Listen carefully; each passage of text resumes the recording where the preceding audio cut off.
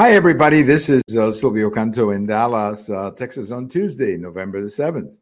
And welcome to our commentary. It's an absolutely beautiful, beautiful day here in North Texas. Temperatures 50s or low 60s. I mean, it's just absolutely lovely. I guess it'll be like that for a couple of days. And then we're getting into somebody said something about a Canadian wind or Canadian something from Canada that is coming in our direction.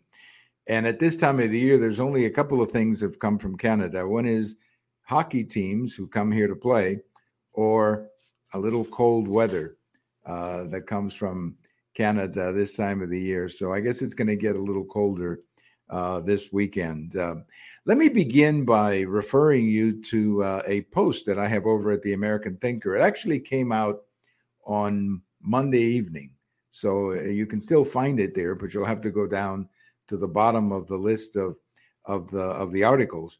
But the post is about what is happening in the country.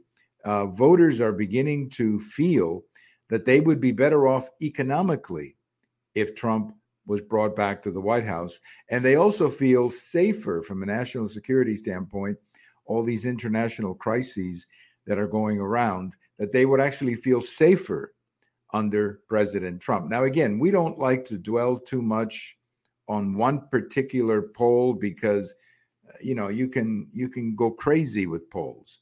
So what I like to do is look at the tendency and look at the trend.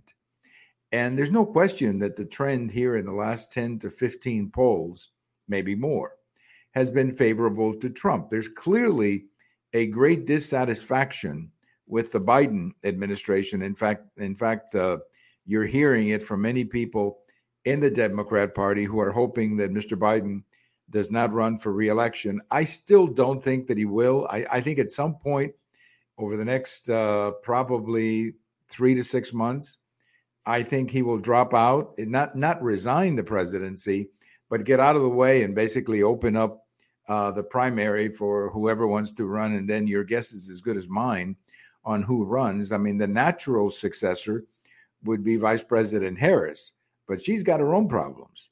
And there's also a lot of interest. I think Governor Newsom in California is, to me at least, looking more and more like a candidate. Now, he's going to have a real problem explaining California to the rest of the country, and particularly older people who are leaving that state and moving in all kinds of different directions. But probably he probably will run if the opening is there. But I just think that the country is very, very unhappy with President Biden. They're not necessarily in love with President Trump. Let's be honest about that.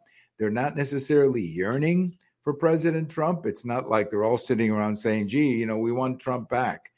Some people are that way, but I don't think that's enough to get him back in the White House. I just think that what you have is a great dissatisfaction with the results of the Biden administration. All you got to do is look around. I mean, look around. Look at the price of everything. Look at the cost of living. I've mentioned this statistic before, but it's very important. The number of car loan delinquencies is going up, and going up in a bad way. And what happens when people cannot pay their cars? Well, the reason they cannot pay off their car loans is because the money doesn't stretch enough to get to the car loan. I mean, when you're doing the bills, we've all done this. You sit down with your wife or whatever, and you start going one bill after another, and you start paying the bills. And then, all of a sudden you get to the car loan after you've paid everything else.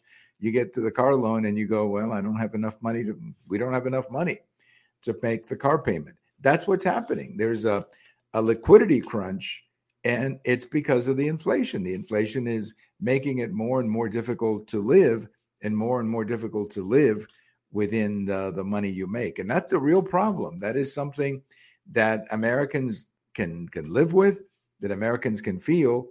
And based on the polling data, they're seeing, or at least they're blaming the Biden administration for this. The other issue, too, is the whole international situation. It just looks like in the last couple of years, the world has gone to hell. I mean, everywhere you look, there is an international crisis, whether it's Ukraine, whether it's now in Israel, whether it's Taiwan, whether it's the border. I mean, everywhere you look, there's a mess. and much of it self-inflicted.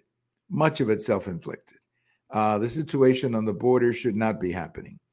President Trump had a pretty good policy on the border, the stay in Mexico policy. That was working quite well, actually, because it was keeping people from coming to the border and crossing. When that was done away with, and all you had to do is show up and ask for asylum, well, you're getting exactly what you're going to get. Millions of people showing up, asking for asylum, knowing they're going to get it, or at least they're going to get a visit with the judge, which could be in 2 or 3 years down the road. So there's just a lot of bad stuff happening. And I'm not saying that everything is on Biden, but I think a lot of it is. And when things go south, as we remember with the Carter presidency back at the end of the 70s, people begin to lose faith on the executive. They begin to lose faith, and they look the other way.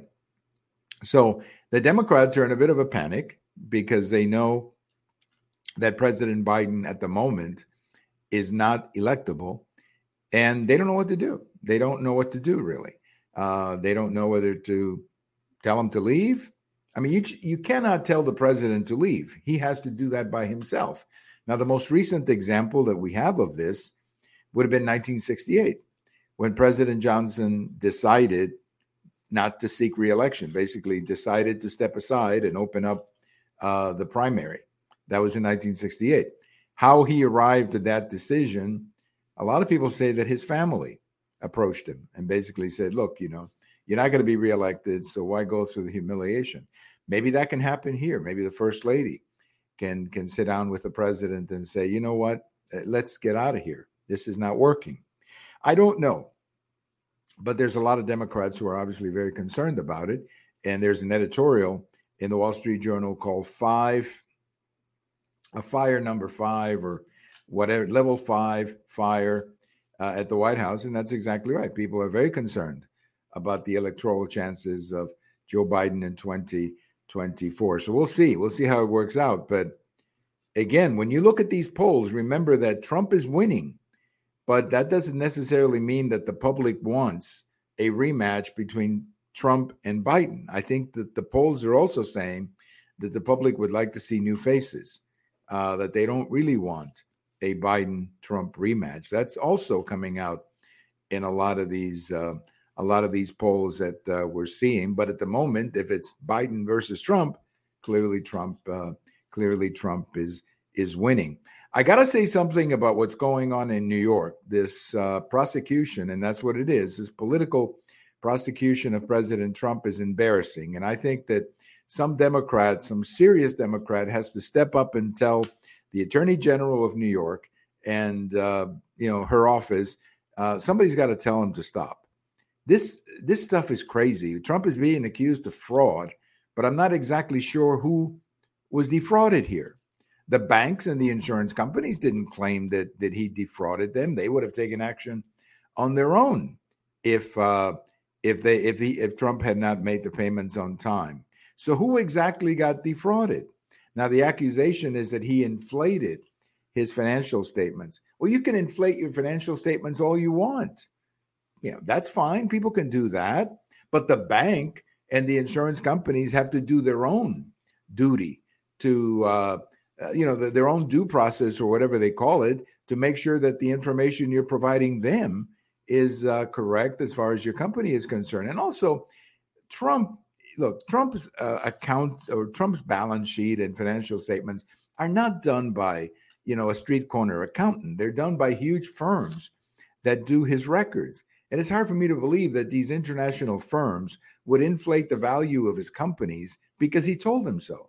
I mean, these companies are too big and too powerful to play games like that. So this whole trial in New York is nothing but political prosecution and political persecution, I'll put it that way.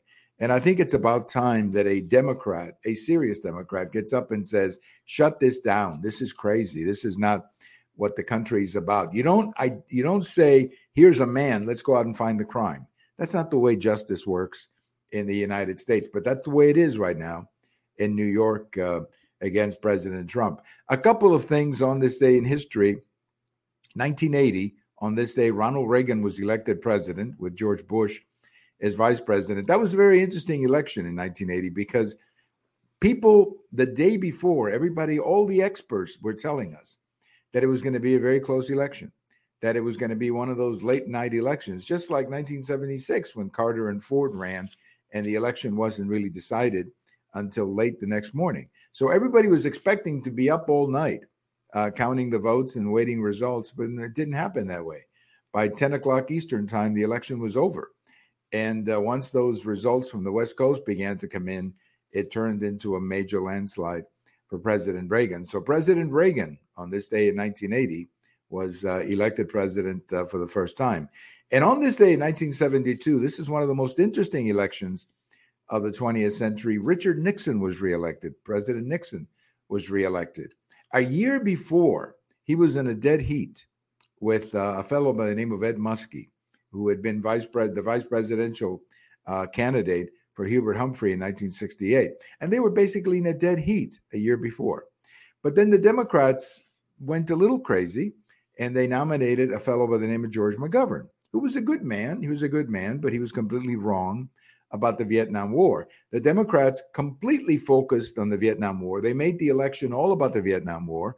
But what happened was that by the time people voted, the troops were basically out of Vietnam because Nixon had been taking the troops out over time. And on the day that people went to vote, there were like 20,000 troops in Vietnam. The number of casualties had fallen down to practically nothing. So the war was not the issue that the Democrats thought it was going to be. Had they nominated somebody more from the center, even Hubert Humphrey or somebody else, the election would have been more about other issues, not just Vietnam. But the Democrats went crazy, nominated Senator McGovern, and he went down in one of the biggest landslides in the history of the country. Couldn't even win his home state of South Dakota. That's how bad it turned out to be. So Nixon won 49 states. He got 61% of the popular vote. One of the biggest, not just elections, but re-elections of the 20th century. Thank you for listening. This is Silvio Canto in Dallas, and we'll talk to you later. Bye-bye, everybody.